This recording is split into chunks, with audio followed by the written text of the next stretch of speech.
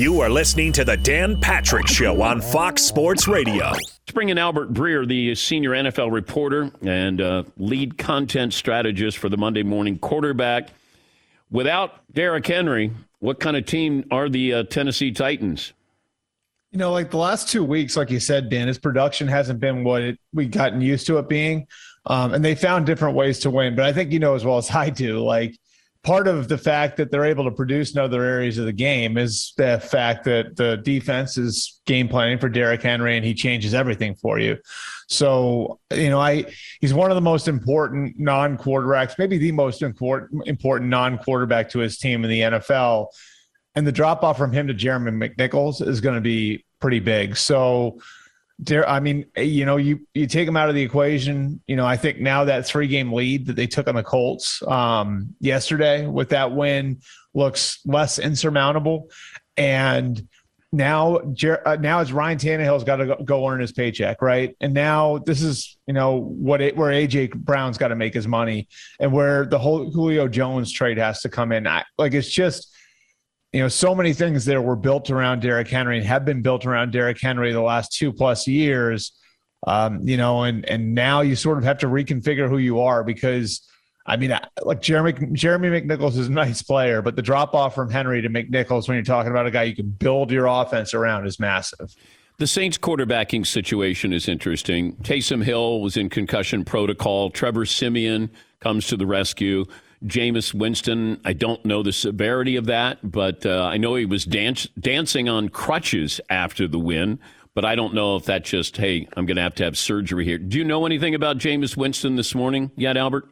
Yeah, I mean, I know that they're bracing for the news that, you know, that confirms the ACL tear and that this is going to be it for the season for him. And, you know, it's going to be interesting seeing what they do going forward. Somebody there told me last night, just don't assume that it's automatically going to be Taysom Hill or that we're just going to go straight with Taysom Hill as the quarterback when he's back off the concussion.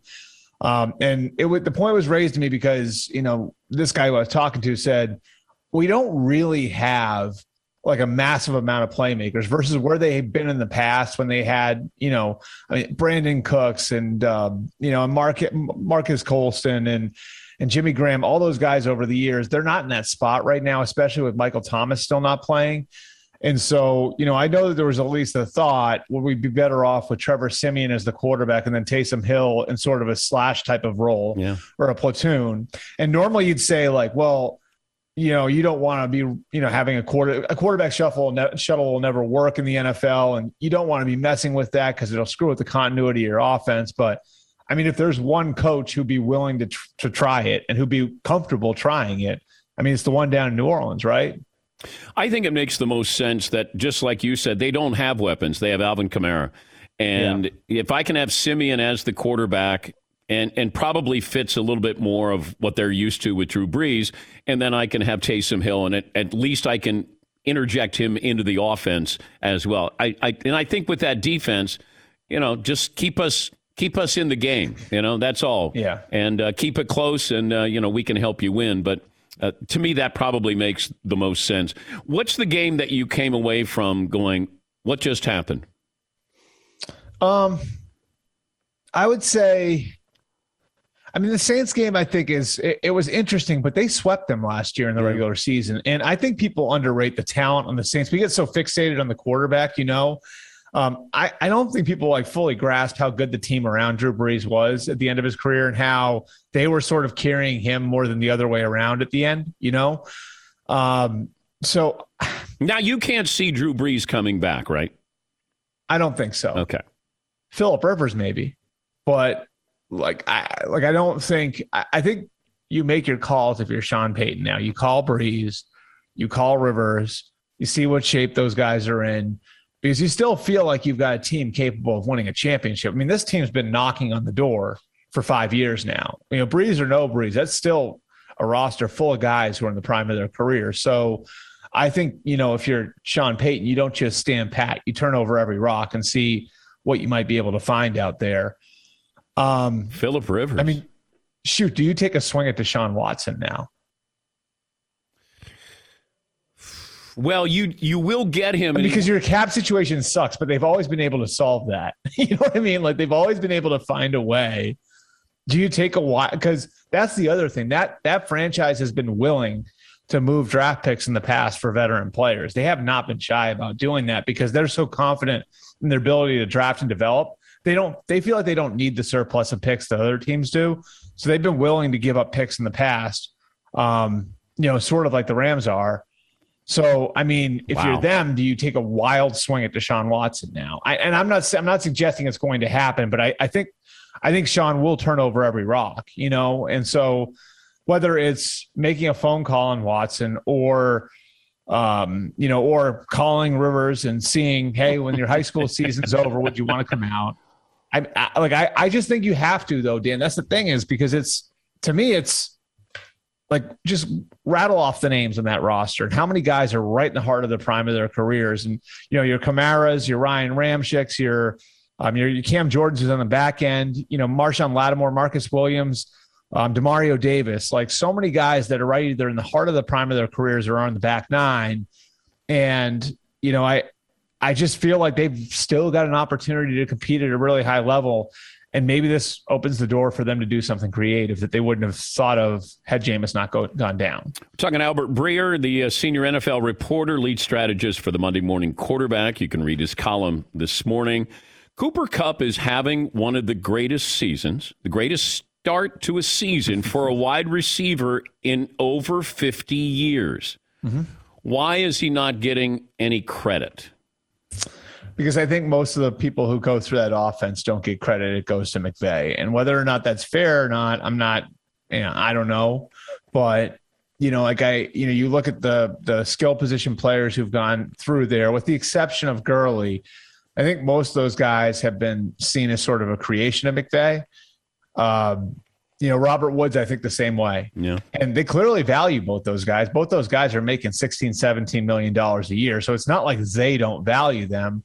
But I do think that there's maybe a little bit of a perception out there that skill position players who go through there are to some degree a product of the system.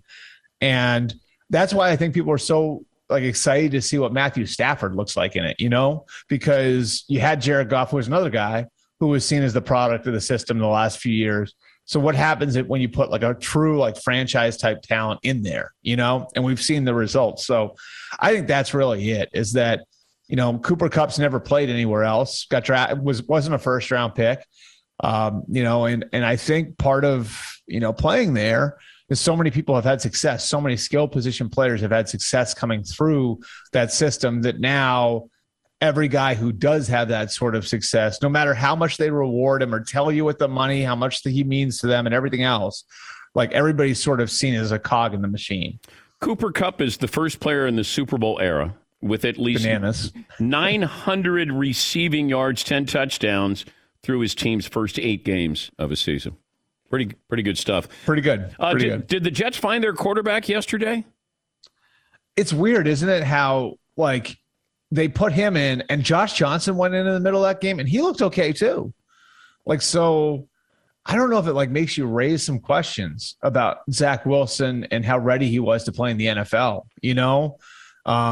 because I think there were some people that looked at that across the NFL and said, is there has the staff done enough with Zach Wilson, and you have a first-time coordinator there, and they went through a tragedy on their offensive staff over the summer, but they lost the guy who was going to be the most experienced guy, on that staff left on the offensive side of the ball. And so I think there were a lot of people, inside the league that were thinking, are they doing enough to help Zach Wilson? And then you throw Mike White in there, and my God, he looks competent. And this isn't just this week. He looked competent when they threw him in against the Patriots last week too. So, yeah, I think it's fair to ask some of those questions. And I've heard some of those questions that Zach has a ways to go as far as learning just how to run an NFL offense and how to take house money. You know what I mean? Not try to turn every play into a 70-yard touchdown. And I think you're sort of seeing it now. And maybe it's good for Zach Wilson to get to see someone else running the offense.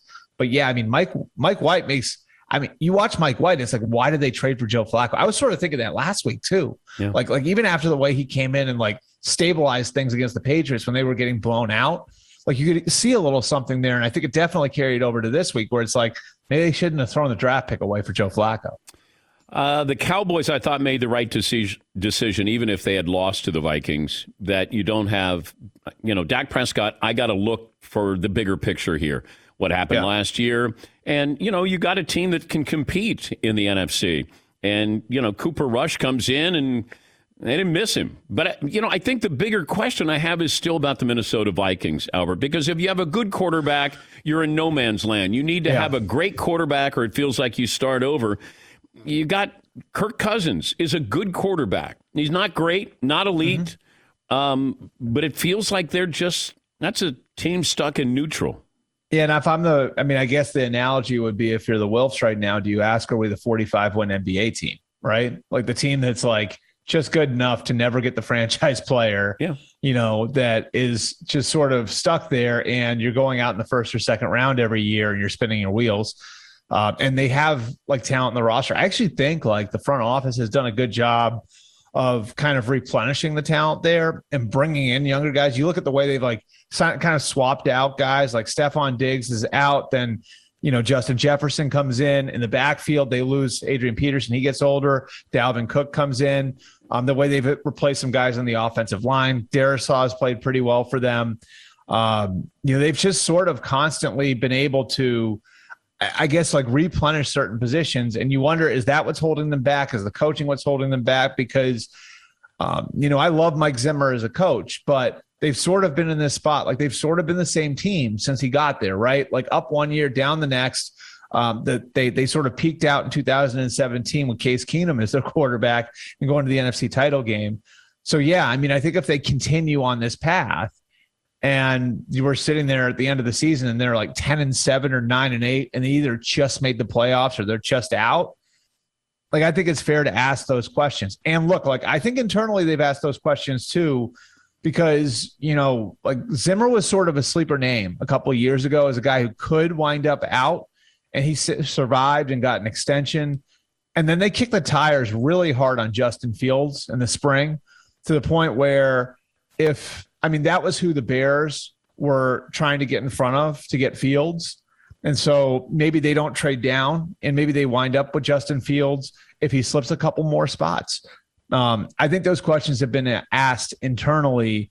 And you wonder if like that doesn't lead to some change after this year. If things don't change, if they don't wind up like 13-4, 12-5 or whatever, like, are they just sitting there spinning their wheels? I was really surprised at this. The Browns should have won that game against the Steelers. I mean, you're hosting the Steelers. You should still win those games. But Baker Mayfield had this to say after the game about the media. Within sports media world, it's going to be the world's falling down. We're going to handle it within the building and make the corrections we need to execute. We have a good enough team. It's just that we're kicking ourselves in the foot right now, stubbing our toes, and just build 1 week at a time. That's why I said we're going to chip away. There's no big picture mindset. We got to chip away 1 week at a time, and we'll do just that. Okay. First How do you kick yourself in the foot? I don't know, unless it's one foot kicks the other foot. But I think you shoot yourself in the foot. But hey, why does he care about the media? Like, because he always has. That's part of the he's problem. Had rabbit ear. It's part of what like drives him, right? Wasn't this the guy he was at Oklahoma too? Like he had rabbit ears. Like, I don't care they did it my own water, but that's what the flag was, right? That's what the flag planning was having rabbit ears, right? Yeah. Yeah, but the media loves the Browns. The media covers the Browns far more than the Browns deserve. I know what you're saying, but like I don't like. Yes, you're right, because I think there's like that. There's been that circus element to it. Now it's like, are they no longer the circus? Because I think Kevin Stefanski and Andrew Berry and those guys did an effective job of kind of calming it down. I think there is a fair question to ask: is he starting to feel it though? Like, I am now playing for my job, because he doesn't have a contract, and generally quarterbacks the first round quarterbacks historically, if you look at it, the first round quarterbacks who go through 3 years and then don't get a big extension, like after that third year, just usually don't get that extension period. I don't know if there's one case where the team waited and then after year 4, Andrew Luck is the one case, which is where it was like, that was just like, wait a year and we'll do it, right? But it's very rare that a team doesn't just give the guy the extension after the third year. So I'm sure he's feeling it a little bit too. And that now like a 3-1 start has become 4-4. And if they don't win the playoffs, I mean, that's a pretty complete roster, right? So where are they going to look to upgrade? And I think the obvious thing would be, can we afford to have this guy on our roster at $40 to $45 million a year? That's a very real question, you know? And so, like, I think Baker probably feels it a little bit, feels that pressure a little bit. And he knows that everybody's looking at him and pointing at him and saying, is he good enough? And yeah, I mean, I think it's a fair question to ask. And I think, you know, if you gave Andrew Barry truth serum, he would tell you, like right now, like for the rest of this year, it's Baker Mayfield versus Deshaun Watson. It's Baker Mayfield versus Aaron Rodgers. It's Baker Mayfield versus Russell Wilson. It's Baker Mayfield versus whoever might be out there available for us in February and March when we have to make a decision on what we want to do at the position going forward. I'll leave you with this. These standalone games, everybody has an opinion the day after. Kansas City tonight. How important is to win this game and win with style points?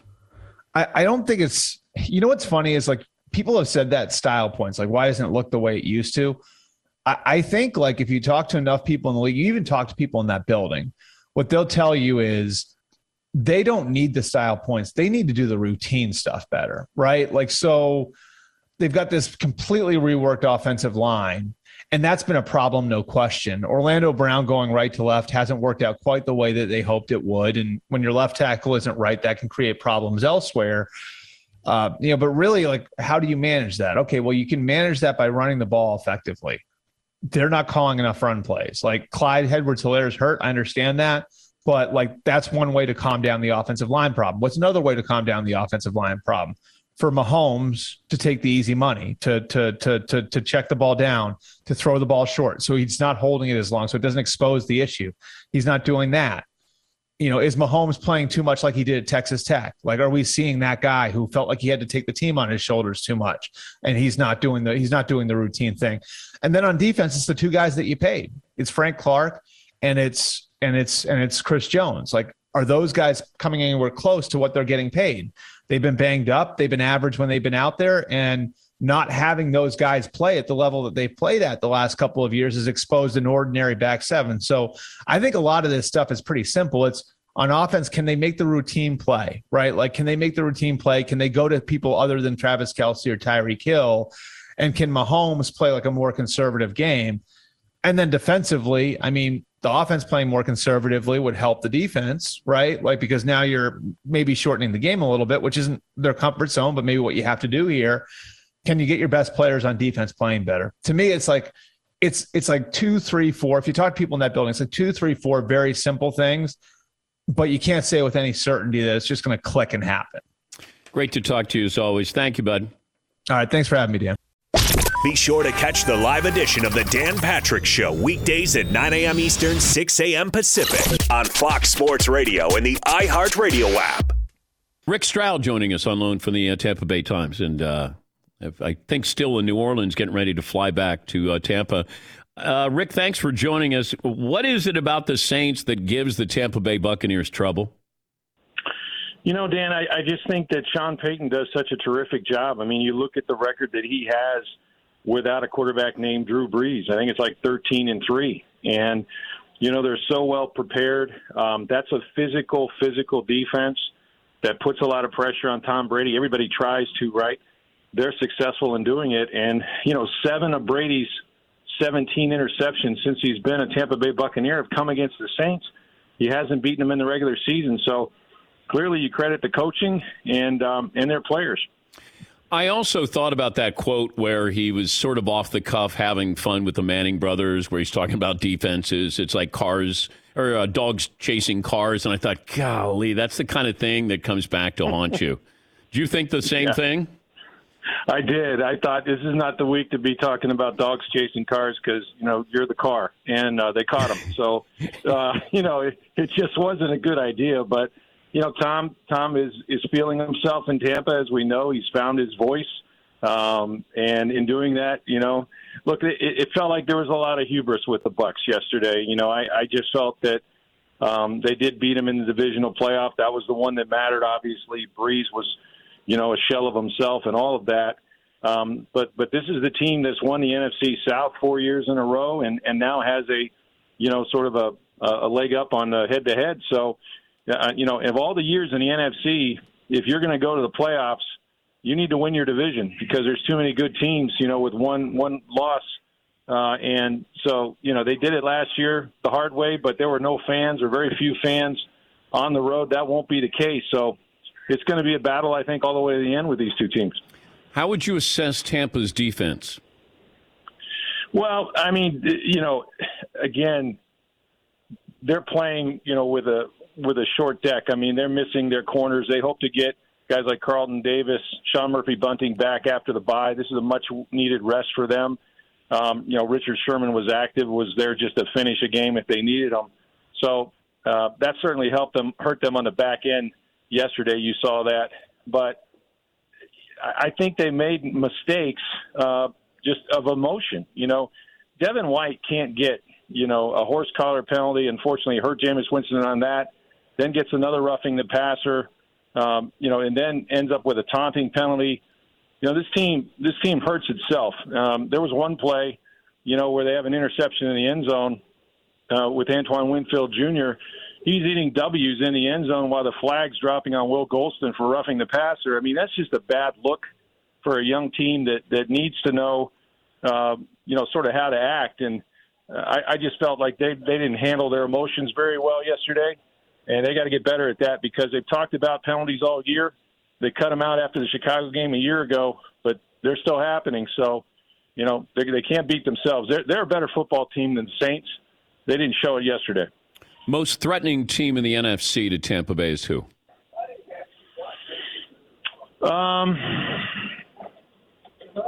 Well, if you can't win the division, that's going to be tough. But I would say the best team I've seen, and they got to get healthy, is the Dallas Cowboys.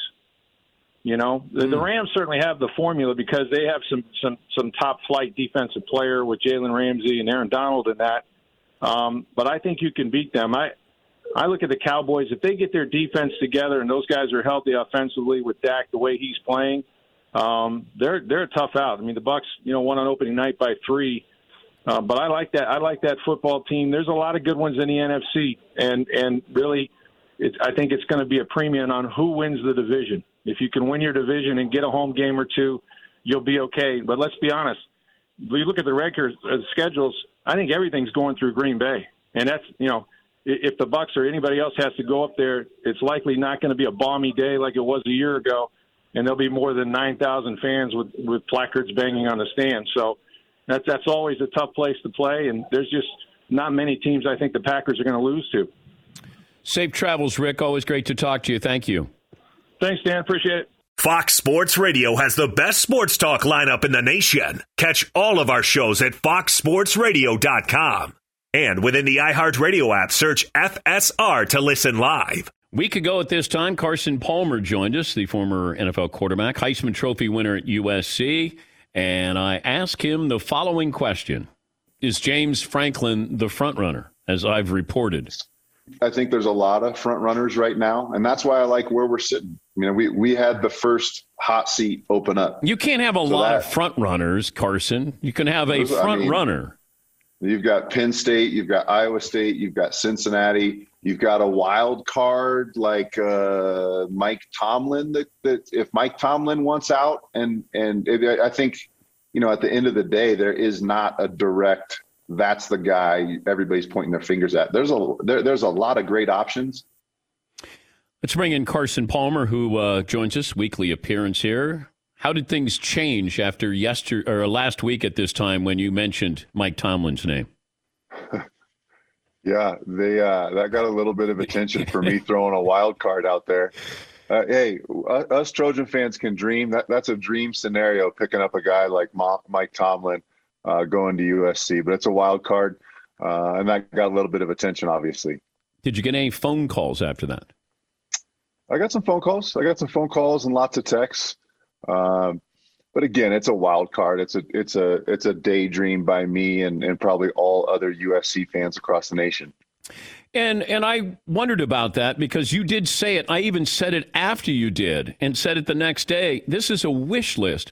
you're not reporting Mike Tomlin was interested in USC. It's USC. There's probably quite a few names on that list that obviously you don't want to mention as wild cards now, but there are probably some other notable coaches on there that people might be surprised that USC would think, hey, who knows? Let's take a shot. Is that a fair assessment of the hiring search here?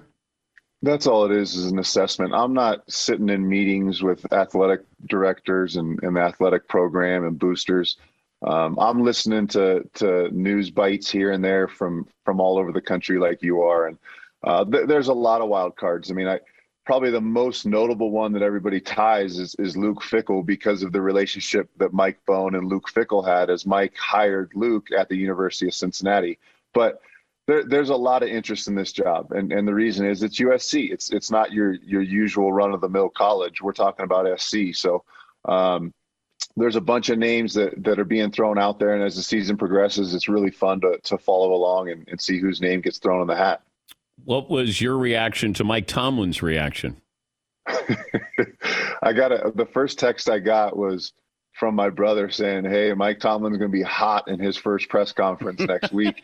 And he was. Yeah, he was. And, it's not fair of me to all of a sudden everybody jump on the bandwagon and throw that out there. I was just daydreaming out loud with you, Dan. You asked me a question directly, who I'd be excited about and who I'd like. And I'd love to see Mike Tomlin. Got a lot of love and respect for playing against him for 10 years and then buddies that have played for him. But again, it's early. There's a lot of football left to be played. There's going to be another college name, another college coach that gets hot here and gets his team into a big bowl game or into the playoffs maybe. And then that name will be thrown in the ring. So it's just fun to talk about and digest all these names and all these guys as we get down here to the end of this season. And Luke Fickell's name came up a while ago, and then I had a source say Luke doesn't want to leave the Midwest. Do you understand that, I mean, when you're uprooting your family, you're going to Southern California. I mean, it's a whole different lifestyle than what he's got in Cincinnati right now. But could you see him wanting to stay in the Midwest or not wanting to go out and kind of trying to immerse himself into Southern California? Uprooting your family is part of the deal. That's part of the job as coaches bounce around from team to team. Nobody just signs a contract with one team and stays there their entire career. Very, very rarely. So women that get interested in coaches know that before they say yes or I do, they understand that that's the coach's lifestyle. It is what it is. It's year after year, a couple years here, a couple years there. But at the end of the day, there's only a handful of elite, creme de la creme programs, the Alabamas, USCs, Texases, and so on. And so when you have a chance to leave and be really happy and comfortable in your home state, or maybe your kids are happy at school, your wife's happy in the neighborhood, but when you have a chance to leave for one of those premier programs, it's definitely a discussion around the dinner table with that family. All right, let's dive into the NFL. Carson Palmer joining us. Worst loss of the weekend, turned in by who? I think it's a tie between what happened in New Orleans with Tampa. I mean, Tampa really had a chance to separate themselves in that division and take a big lead, as well as Cincinnati did. Cincinnati should be sitting here at 6-2. They're 5-3 with a big loss in New York to the Jets. They really had a chance to distinguish themselves in the AFC North after that big beating they put down on Baltimore a couple weeks ago. That gave them the outright lead in that division had they won. Unfortunately, both those teams lost. Now the NFC South and the AFC South are pretty wide open for a champion because both those teams are tied at the top. And Derrick Henry looks like he might be done for the year. Going to need foot surgery there. Yeah, I was wondering, who's the team to beat in the NFC right now? It's still Tampa. It's still the defending champs. I think they have probably the best defense in the game right now, coached by Todd Bowles, who's an unbelievable defensive coach. And you got Tom Brady. So they're still the team to knock off in the NFC. Yeah, I was wondering, it feels like it's going through Green Bay because that division is bad. And they've had some pretty impressive wins. The Rams are kind of quietly building up the wins. Seattle's not good. San Francisco hasn't been good. Arizona came back down to earth a little bit. So I don't know. I'd probably look at Green Bay right now Even though if you said both are healthy, I'd say Tampa would probably be the most well-rounded team there. Where do the Rams fit in that equation? The Rams are the sleeper. It's kind of funny being based in Los Angeles. You're not hearing a ton about them for the most part. It seems like the bigger, the major metropolis cities seem to get a lot of attention when they're doing well. And for some reason, the Rams are just kind of plugging along and beating everybody they should beat and winning pretty easily in most of their games. And nobody's giving them the credit and the love, which doesn't make any sense. I mean, they finally have, a top 10, top 5, maybe quarterback in the league. And so they're a team that's kind of sneaking along and nobody's really talking about them. Talent for talent. I mean, you put LA next to Green Bay, and I think the better rosters in LA. But Green Bay's got Aaron Rodgers, so that's always the wild card. But at the end of the day, at this point in the season, I always go with the defending champ if they're still playing well and they're at the top, and that's Tampa. And I think they're going to come down to it. I would love to see in the NFC Championship Green Bay, Tampa, and we might end up seeing that. Explain to me Bill Belichick going on the road against a Charger team that everybody has christened as they're one of the elite teams, and Justin Herbert, the quarterback you want to build around, and Bill ends up bringing his team out there and picking up the win. That one really surprised me. What about you? Yeah. I mean, I know there's a lot of hype. There was a lot of hype 3 weeks ago on the Chargers, and that's died off now. They've lost a couple over the last 3 weeks. And they ran into the buzzsaw that is Bill Belichick. At the end of the day, he always does something to throw you for a loop as a quarterback. He always seems to play really, really well and have a good defensive game plan against these next hot shot quarterbacks that people are getting excited about. So he did what Bill Belichick does. He slowed them down. He created a couple turnovers. They had some really interesting plays where they were bringing different fire zones and got some sacks and got some hits and got Justin Herbert off of his spot in the pocket and made him move and delayed the pass. So Bill did what he typically does year in, year out, which is frustrate a young quarterback that everybody's kind of, like you said, christened as the next greatest thing. And he slowed him down. And Mac Jones ended up playing better and looking better as that game went on.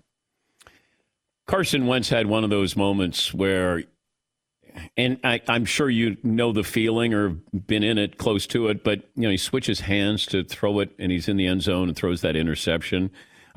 Is it the younger quarterback that's trying to make something always happen because they're not that far removed from college? I mean, I guess Carson would be considered a veteran now, so that even less of an excuse there. But what is the feeling like when you're in the moment, you're still trying to make something happen, but you shouldn't?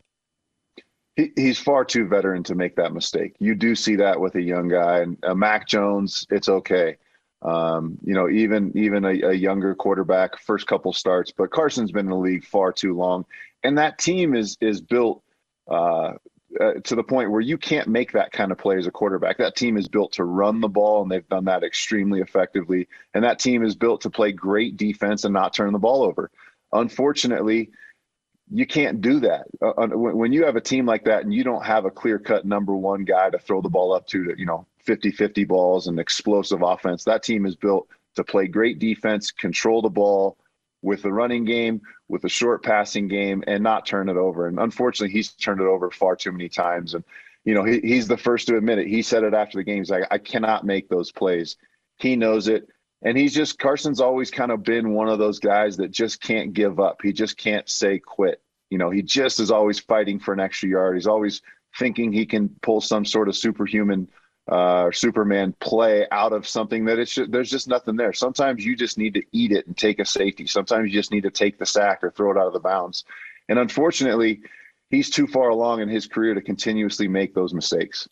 What's it like in film study when you've thrown a bad interception or a fumble or whatever it is, and it's coming up?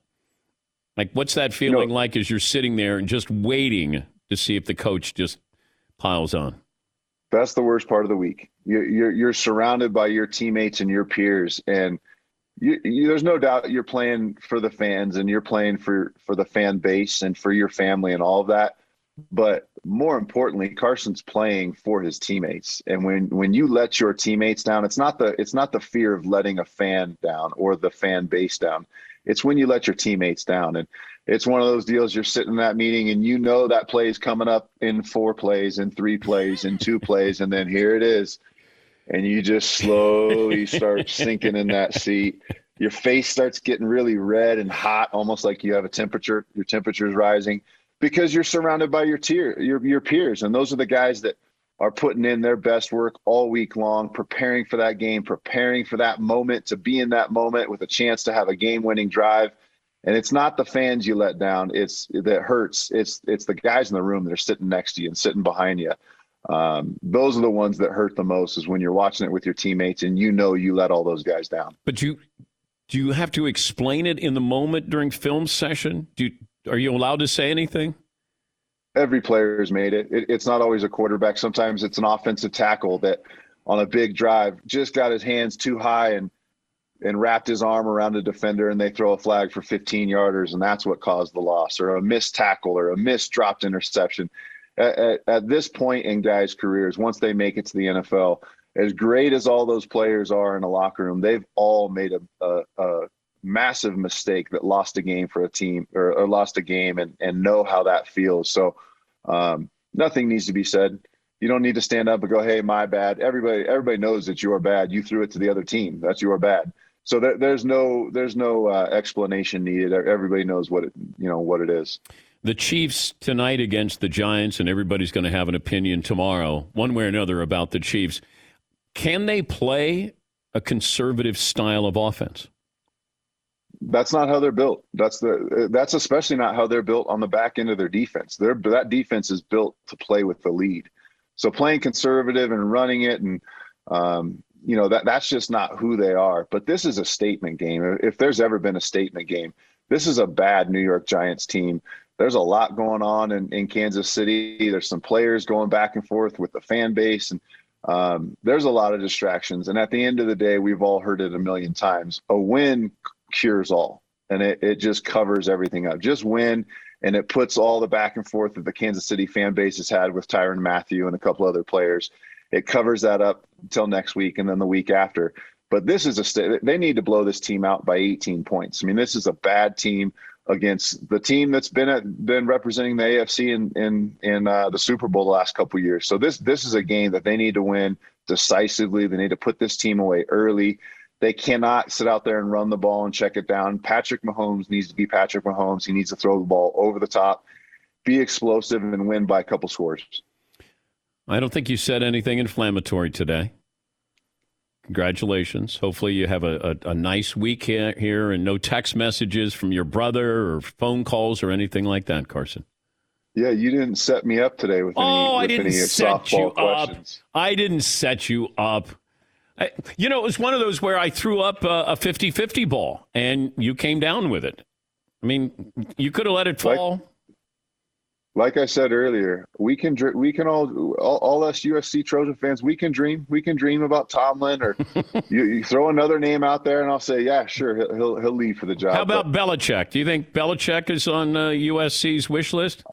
I have nothing but tremendous respect for Belichick, but I cannot see him in college. I cannot see him in a room with that dry sense of humor and just that overall dryness. We need energy at that level. You got 18 to 21 years old. You need energy. You need up tempo. And I don't see Bill changing his ways for college. Is Pete Carroll on the list? I don't think Pete can go back just because he can't do what he did already. I mean, he set the bar up here and won national championship after national championship. If he goes back, it's almost impossible to replicate that.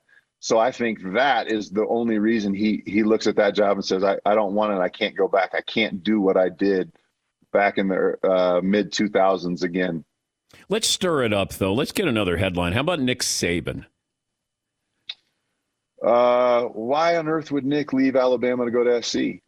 I don't know. Okay, Lane Kiffin. Is Lane Kiffin on the list? No, that ship has sailed. that plane has flown. That plane has left the terminal. Yeah, it is. Yes, the tarmac. No, I don't see Lane. I mean, they already gave him a shot. Somebody was asking me the other day about Ed Orgeron. Ed Orgeron's already had a shot.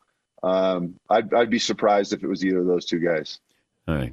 See, I tried to set you up and get another headline here. I'm sorry. It's in me. It just naturally comes out of you. You're just setting people up. It's just like Brady throws touchdown passes. I mean, it's just there. Natural. Yeah, it's just natural. Yeah. It's a gift. It's a gift. God gave it to you. What are you going to do with it? Thank you, Carson. Thanks, Dan. Be sure to catch the live edition of the Dan Patrick Show weekdays at 9 a.m. Eastern, 6 a.m. Pacific on Fox Sports Radio and the iHeartRadio app. Hey, what's up, everybody? It's me, 3-time Pro Bowler LeVar Arrington, and I couldn't be more excited to announce a new podcast called Up On Game. What is Up On Game, you ask? Along with my fellow Pro Bowler, TJ Hushmanzada, and Super Bowl champion, yep, that's right, Plexico Burris. You can only name a show with that type of talent on it, Up On Game. We're going to be sharing our real-life experiences loaded with teachable moments. Listen to Up On Game with me, LeVar Arrington, TJ Hushmanzada, and Plexico Burris on the iHeartRadio app, Apple Podcasts, or wherever you get your podcasts from. Will Ferrell joining us on the program. Will, thank you for the very emotional, very moving speech. I know it came from the heart. It takes me right back. As soon as I hear that sound, it takes me right back. I'm proud of you, Dan. Very proud of you. America's proud of you. Well, I didn't know that it would elicit that kind of emotion, but man, wow. I mean, real tears, powerful. And I'm... great emotion to the point where I was punching holes in the drywall of my house. I wasn't able to calm down for the next hour. Well, I'm glad that Sandler wasn't available and David Spade wasn't available and some of the other people that I asked and Bryan Cranston, and I'm glad that you did respond. So, put me in, Coach. Put me in. Do you have a thought on your alma mater, USC, with a head football coach? Well, I don't want to stir anything up. My inside sources tell me a gentleman by the name of Nick Saban will be the next coach. Okay. Nick Saban. Nick Saban is going to leave Alabama for USC. Nick Saban is a mountain climber, okay? And he's already reached the top of that mountain multiple times. He's looking for the next mountain. And that mountain is in Los Angeles, California. My inside source. Okay. One inside source. But you're a booster, aren't you? You should have some information. I'm not a booster. But my one inside source that I talk to on the hour, every hour, is pretty has his finger on the pulse. He's a former player. I don't want to say who it is, but is it Carson Palmer? Yes. Wait, oh no, we can't do. You can't do. What? Wait! Come on, what's going on here? You can't do that to Carson Palmer. He had a bad week last week. We can't do that to him this week, okay? Oh, well, he's my source. I don't want to. I got to give credit where credit's due. Hey, how's your career going? What's going on with you? It's an absolute free fall. Since you asked, Dan, I've got a limited series coming out on we're out of time right now. The Shrink Next Door, me and my good buddy Paul Rudd. I saw the trailer for it, as we like to say in the business. And you got wild-looking hair, you got your glasses on, and Paul Rudd doesn't seem like he's a good guy in this series. No, I transform. We both. It's different from what you're going to normally see us do. It's exciting. It's called I'm stretching. It's stretching. Well, hold on. What? The others, I'm just getting this too. It's either Nick Saban or it's Nick Saban's brother. One of the two. Teddy Saban. Yeah. Yeah, he has nothing to do with football, I don't think. But either way, we're looking good. Well, thank you very much, Will. And all right, anytime. All right, next Hall of Fame, I'll reach out to you. Okay. When is the next one? What do we think? I mean, it feels like it happens like a couple times a year. Yeah. Because you're getting towards the end. You're getting ready to hang it up. Yeah. I'm not in a free fall yet, but yeah, I'm getting towards the end. Trust me, I know the feeling. Keep your head up, okay? I think I'm getting inducted into Nickelodeon Kids' Choice Hall of Fame. Well, I think. Well, congratulations. That's you got right. that you were snubbed for years, and I'm glad that has been remedied. Now let's see if I show up. All right. Well, thank you, Will. Once again, that's all right. Dan. Thank you. That's Will Ferrell. Very emotional. Very emotional.